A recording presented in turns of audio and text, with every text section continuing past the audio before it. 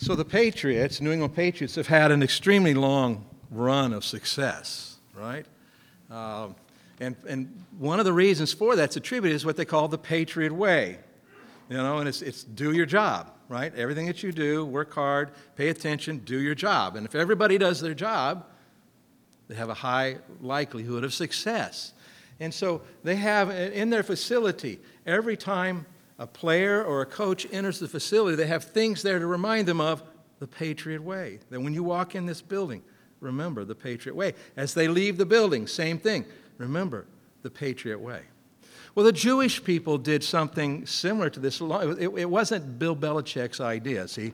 The Jewish people used to have, they would mount on their doorpost a copy of the Shema, which is, Hear, O Israel, the Lord our God is one, And they have that. And so every time they would leave the house, they would be reminded that He's my God, and all I needed to live this way. And every time they would come back in, it would remind them as well. So the reminder is there. Well, you know what? God has in place something for us that is way bigger than any of that. Something that if you and I get a hold of will change how we see our lives, will change how we see the world in a way that really works for us as Christians. All right? So let's take our Bibles and turn to the book of Psalms. Let me just do this. Psalm chapter 8. And I forgot to check the page number on the one in the chairs there. But it's after 617. I know that because last week was 617. So, Psalm chapter 8.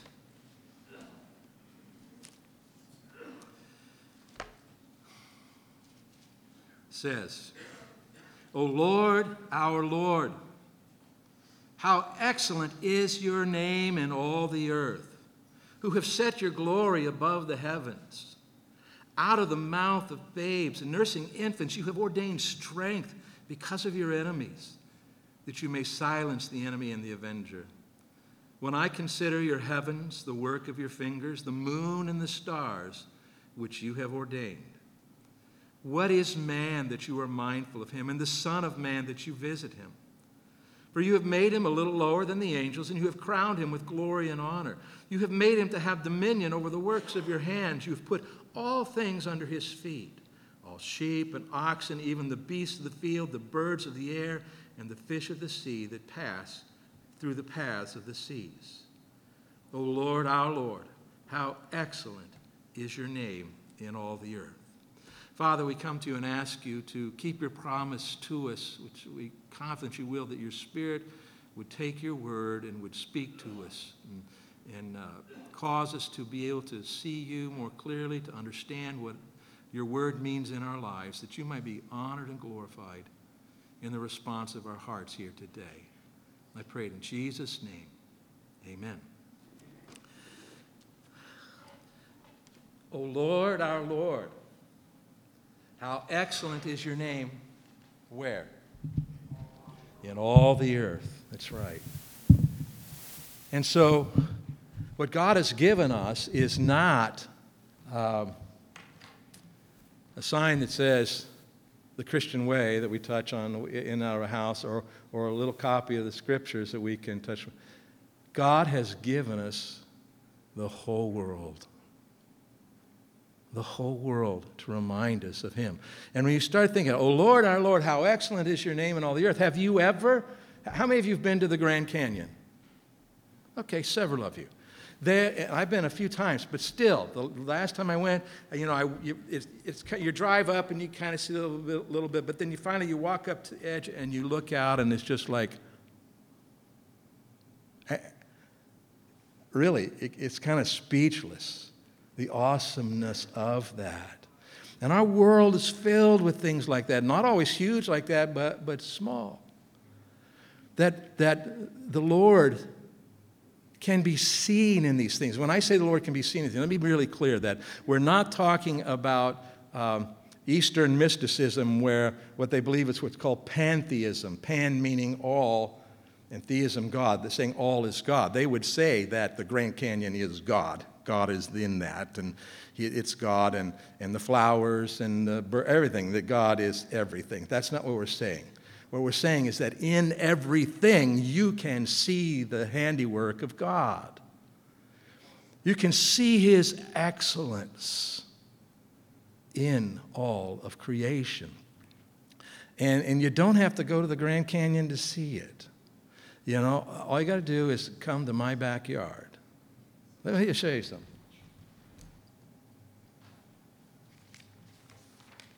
So it was a beautiful morning today, and I was able to sit on my deck in my backyard. And just let me share, so I'm thinking how, you know, I can see the reality and excellence of God in my backyard. In fact, let's go ahead and go to that next slide, if you would, for a little bit there. Let me talk about this. Okay, what we need to do is learn to recognize the reality and the excellence of God in the world around you, so that everywhere you look and everything that you see points you to the Lord and reminds you of the Lord's presence in your life. It's going to do, well, before I do that, let me just talk to you about my backyard. You can, because I see the reality and the excellence of God in my backyard. It's awesome. Start off with, I'm right around the corner here, and my backyard then butts up against the church's property, and there is trees, full of trees, right? Many huge trees to small trees, all reaching skyward. And there's this beautiful contrast of the greens into the browns and the grays in the tree trunks. And you look at the bark, man, this tough exterior that's protecting the life that's going on inside, and unique, interesting patterns in the bark. And when I talked about the shades of green, we are talking hundreds, maybe thousands of shades of green. It's amazing. Different leaf shapes. And in those leaves, as the sun comes up and begins to shine on those leaves, the process of photosynthesis takes place, this chemical reaction that the tree does. And in the process, it scrubs our air for us. It cleans up our air, and it produces oxygen. And by the way, I just did a quick search. Large oak trees, like I got in my backyard, which I love those trees until the fall when the acorns come down, and the leaves. But anyway, they are amazing. But a large oak will move up to 100 gallons of water up through it in a day. That's going on as I sit there in my backyard and look at it, right? I don't see it, but I know it's happening. And then, so this is beauty, and there's design, and just seeing that. The birds, man, are there a bunch of different kinds of birds? They're unique, each one different sizes and somewhat different shapes. They each one have their own sounds. We call them songs, the birds sing their songs, but I listen, it doesn't sound very much like songs. But it does sound beautiful. I mean, all different kinds, all around me out there. And the bones in birds, think about this. Now, I haven't taken any birds apart to find this out. I trust other people. Their bones, their main limbs are hollow, with very struts in there to reinforce them. They are extremely strong and extremely light, which the bird needs to be able to fly. I don't think that happened by accident, do you? Okay. Very strong, very light bones for flight. And I am amazed that woodpeckers don't die. You know what I mean? Or not? At least walk around like out of it. Because there was a couple of them out there today. I can hear in the woods, Why don't you try, go find a piece of wood and bang your face on it a few times. But it's amazing. It do that. And also a woodpecker, if you were studying, has this long tongue, and it has these channels that it swirls in and out all around its head, because it hits the hole, and then it sticks that tongue out and back to try to get whatever it's looking for. Somehow birds know, quote, know how to make a nest. First they know to make a nest, how to make it, and then they know somehow rather to stay with the eggs until they hatch, and they know somehow to feed the baby birds. And so maybe we ought to change it, not call somebody, you bird brain. Very, very small brains, right? And yet God has made them to know. And then the bugs. Sometimes we don't like the bugs. I found this, there are an average, and some scientists say a lot more, but there are an average of over 120 million bugs per acre. That's going down like 6 inches, right, in the ground. Lots of little tiny bugs. That means there's 20 million in my backyard. I got to put that out of my mind when I try to go to sleep at night. All different shapes and sizes of bugs. They keep the whole ecosystem running, though. Right? These bugs, they're food for the birds and they're food for each other. They process the soil and make it good. They collect, in essence, they're garbage like collectors and processors. They do that. Multiple other functions. And really, there is no life as we know it without bugs. Okay? The average black ant, the little black ant, moves very quickly. And I sit out at my table, and the ants inevitably want to come over and walk across my Bible or my journal or whatever, and I kind of put my finger down and try to get them away, and all of a sudden, sometimes I blow on them. Do they scurry? Anyway, so listen. If the ant was our size, and he takes off like that, he'd be moving 45 to 60 miles an hour relative to his body size. And if I was an ant can carry 50 times their body weight in their jaws.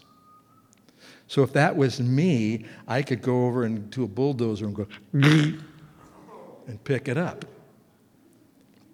That's what we're talking about. And all of this intertwined with each other and the plants and everything, this whole ecosystem that works together. You pull any part out of it and it doesn't work the way it should anymore. And then the sun, like I said, the sun, the beauty as it spreads through the trees and across the yard. And the sun is the engine that provides the energy that powers all of the earth, all the earth's systems, and it enables us to see and to see gloriously. And it just happens to be an average of 93 million miles away, the perfect distance for everything that it does for the earth and for us. And then, believe it or not, I'm sitting out there, my body is out there. My body. The psalmist says, when he looks at his body, he says, boy, God, I am fearfully and wonderfully made. It is just amazing. We don't even have time to go into it, but you think about your eyes and everything that has to happen there for you to be able to see. And then the reality is that your eyes don't really see. It's your brain that sees. I mean, it's wild. You have 11 different major organ systems, all very detailed, all very complex, all working the way that they're supposed to keep you alive, able to do what you need. And the chemistry of this is all mind-boggling. You get down to the cell level and you think it'd be very simple, but it's not. It's very, very complex. And everything has to be in place for it to work. And so I say, how excellent is your name in all the earth, right? Starting in my backyard and way beyond my backyard, right? But so we can see, and we can learn to see that way. And we ought to learn to see that way, to see the world around us. So let's continue to look at the psalm here. He says, O Lord, our Lord, how excellent is your name in all the earth, who have set your glory above the heavens. So we need to learn to recognize the reality and excellence of God in the world around us. And this will affect how you think about God. As you ponder these things and look and see, it will start to shape how you think about God. Wow, God paid attention to that detail? Wow, God was able to do that. God understood how this all worked together before he ever even made it. I mean, it's going to begin to change your perspective on God and what he's like and what he's capable of. And what he's capable of in your life, okay? And it will also affect then how you make your decisions. Because obviously as you begin to see the world differently, guess what? You'll make decisions differently, okay? And so that is good, and that means it's going to affect the course of your life. Because as you make decisions, in fact, your life is really the sum total of all your decisions, isn't it? Largely. And so as you begin to see God in all of it, see his handiwork, see the excellence of his name everywhere you look, man, you're going to make end up making different decisions, and it's going to affect your life for good.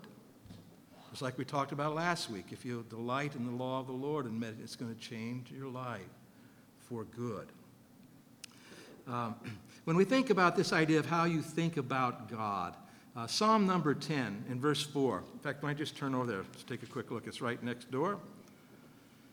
Verse 4 says, "The wicked in his proud countenance does not seek God."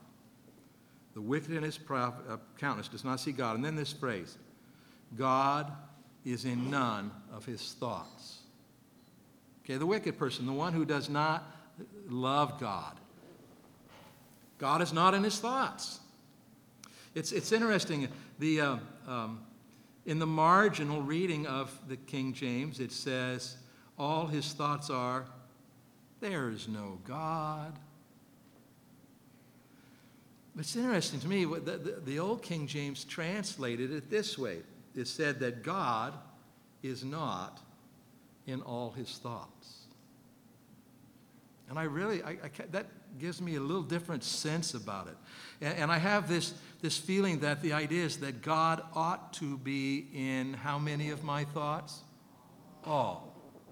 Now, that doesn't mean we're always consciously thinking of him, but God has shaped all of my thoughts. See, he's a part of all of my thoughts. The reason I'm thinking this way is because of, and that's where we want to move toward. And that is a target to go for. Okay, it doesn't come to us naturally. But the opposite is not having God in all our thoughts or having him in none of our thoughts. And so this is an antidote to the sin nature that we were born with, beginning to see the reality and excellence of God in the world around us. So let's continue here. In verse 1, we've said, okay, Lord, our Lord, how excellent is your name in all the earth, who have set your glory above the heavens. He set your glory above the heavens. So what does this word glory mean? It's interesting. The word that you usually find talking about glory and God's glory is a different word in the Hebrew language. It has still largely the same kind of meaning. That the word means heaviness, weightiness, brightness. In other words, wow, if you see God's glory, it does this to you. All right? And this is a different word here. And what this word means is splendor, majesty, grandeur. And so the psalmist is saying, you have set your splendor, God. Let's stop in just a moment. Does there seem to be any splendor in the world around you? Is there any splendor in the world around you? Yes. I know sometimes we just go through life like this. We want to quit that, okay? Yes. Is there any majesty to be seen? Yes. Any grandeur? You know, I mean, if you are, next time we have a big thunderstorm or a huge hurricane that comes through, go stand outside for a little while. And probably you'll say, I think I want to go inside. But the power that's there, right? The bigness, this glory that he has put. And so we see all this in creation, and the psalmist says here, hey, God, your majesty, your splendor, your grandeur is above all of that. Well, how can we see that? We can't really see that directly, can we? We can see it in his word, but then we can see it in his creation because it's pointing us to that. And so everything is under his glory.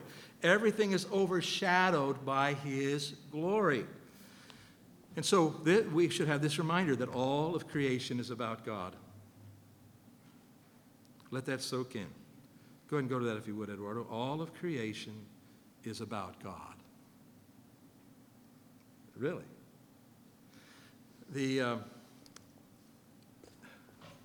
What is it, probably 400 or 500 years ago, the writers, and probably before that, but the writers who were writing about God's revelation to us, when they were really saying, hey, the Word of God is God's revelation to us. It is revolutionary as well in our lives.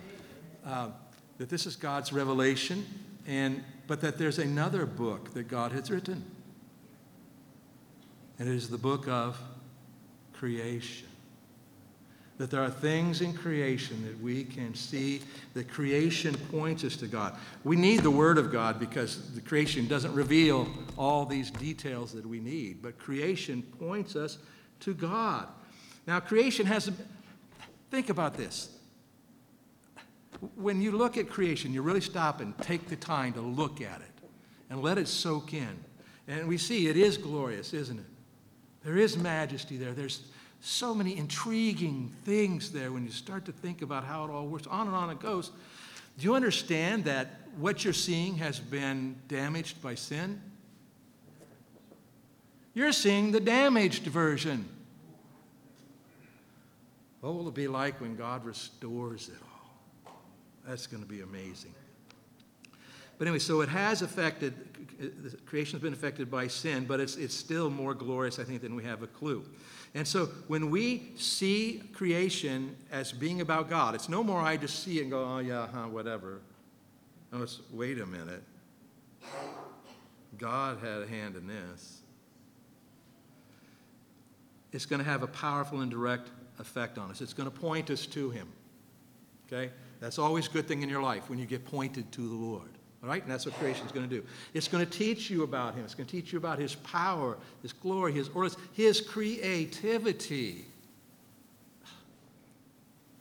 His mind, His brain, His intelligence. I mean, it's going to teach you about Him. It's going to encourage you to engage with Him. Anybody besides me ever find yourself in life because of what's happening, the circumstances, what someone is saying or doing, or what the stupid stuff that you did, or what, and you just get discouraged, right? Okay. I cannot tell you how just getting outside and looking around and seeing the excellence of God in creation refreshes and reminds me to engage with God. Engage with Him. Don't pull away here. Engage with Him. And then it will also encourage us to wholeheartedly then go all in with Him. Because I got to tell you, as you think about creation and how it works and how it all works together and how big we're going to talk big in a little while, all of that kind of stuff, you think God might know better than us? Right? Okay, so it's reminding me, when I start seeing it, it starts reminding me, go all in with God. He knows what He's doing. Go all in with Him. And so all of creation is about God. So let's talk about just a couple things that the passage brings here about this God, creation, and us connection. Okay? God, creation, and us, this connection. And the first one we see in verse 2. Out of the mouth of babes and nursing infants you have ordained strength because of your enemies, that you may silence the enemy and the avenger. And so he's talking about, obviously, Satan is God's enemy. He does not want God to be glorified. And yet, the most powerful, the greatest power that Satan might have can't even overcome the glory of God seen in the weakest of us. That is the message. That's what's being spoken from the babies and the infants. Now, let's talk about this. Would you put the pictures up here? I get to choose which pictures I put up here. These are my youngest grandchildren, okay? Babes, infants, small children. How do we look into the faces of these little ones and not see the glory of God? Right? You interact with them, right? How many of you get that? You see that with kids, right? Some of you say, I don't know kids, they drool, they smell, and they do all that. But there are times you just look, and it's just overwhelming. It really is overwhelming. And he's saying here that the message that comes from that it's going to shut the mouth of the enemy. Now, this is important for us to understand. I mean, but my idea is, when I look in the eyes of the little one, and before I got married and had kids, okay. Those of you who have children, do you remember looking into the eyes of your child back in the beginning? I can't say I remember the specific times, but I can tell you what it did to me. And especially in this issue, I look at this child and I say, there must be a God. Don't you know Satan hates that? Satan hates that. And so guess what he does? He goes to war against it. He goes to war against children. Satan wants nothing good for children. He wants to destroy them. And he has worked relentlessly against these things. You think, first thing he's tried to do is devalue what children, the value of children, devalue them, so people say, well, I don't want kids, you know? And they're, oh, wait, maybe you don't understand. I'm not saying everybody has to have the kids or theirs. All I'm saying is in our culture, he has tried to devalue children, okay? And if he can't devalue them and they are actually conceived, what does he want to do? Let's end that. Let's kill that child before it's born and before it can grow up and show the glory of God. And then after they're born, he goes after them. And children are damaged every day because of the sinfulness of people around them, right? And he stirs that up and wants it to happen. Some of you have been here and you have been hurt terribly by adults in your life when you were young. So let me encourage you that God is there for you. He will work in your life and he will redeem those things. Okay? But so Satan goes to war against that, and not just against children. He goes to war against, I believe, what was the last thing that God created? No!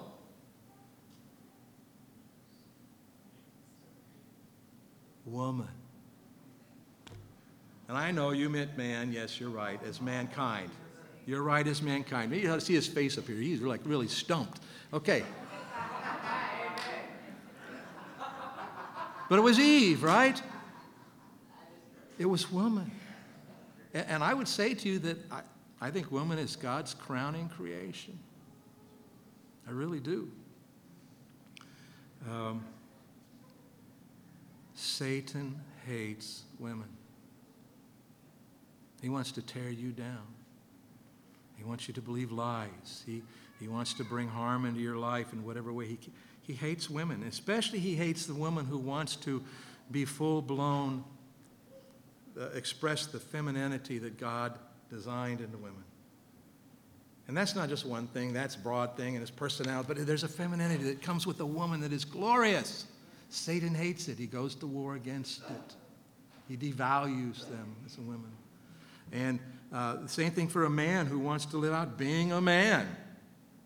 I want to live out masculinity. And once again, that looks different for different people. But I want to be a man the way God designed me to be. Satan hates it when men want to be that way. Now, you think about this. He goes to war against it. And in our culture, what is one of the major areas of confusion right now? Gender. That's right. See, but this is because Satan hates these, because these things show the glory of God. Of course, this is out of this idea of children, babes doing this, okay? So babies and small children powerfully portray God's reality and glory. If you learn to see it, it will change you, shape you, and it'll motivate you to look to God and see his glory at work. Let's read on. Verse 3. When I consider your heavens, the work of your fingers, the moon and the stars which you have ordained. What is man that you are mindful of him, and the Son of Man that you visit him, that you have anything to do with us?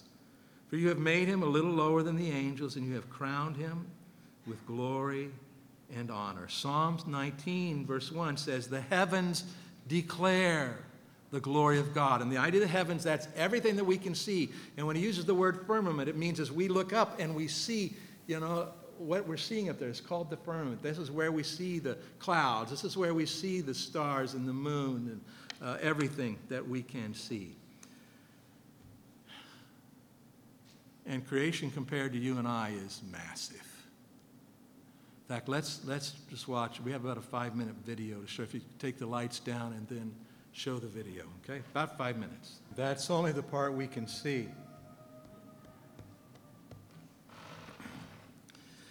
When I consider your heavens, the work of your fingers, the moon and the stars which you have ordained, what is man that you are mindful of him? And the Son of Man that you visited him. That we How small are we?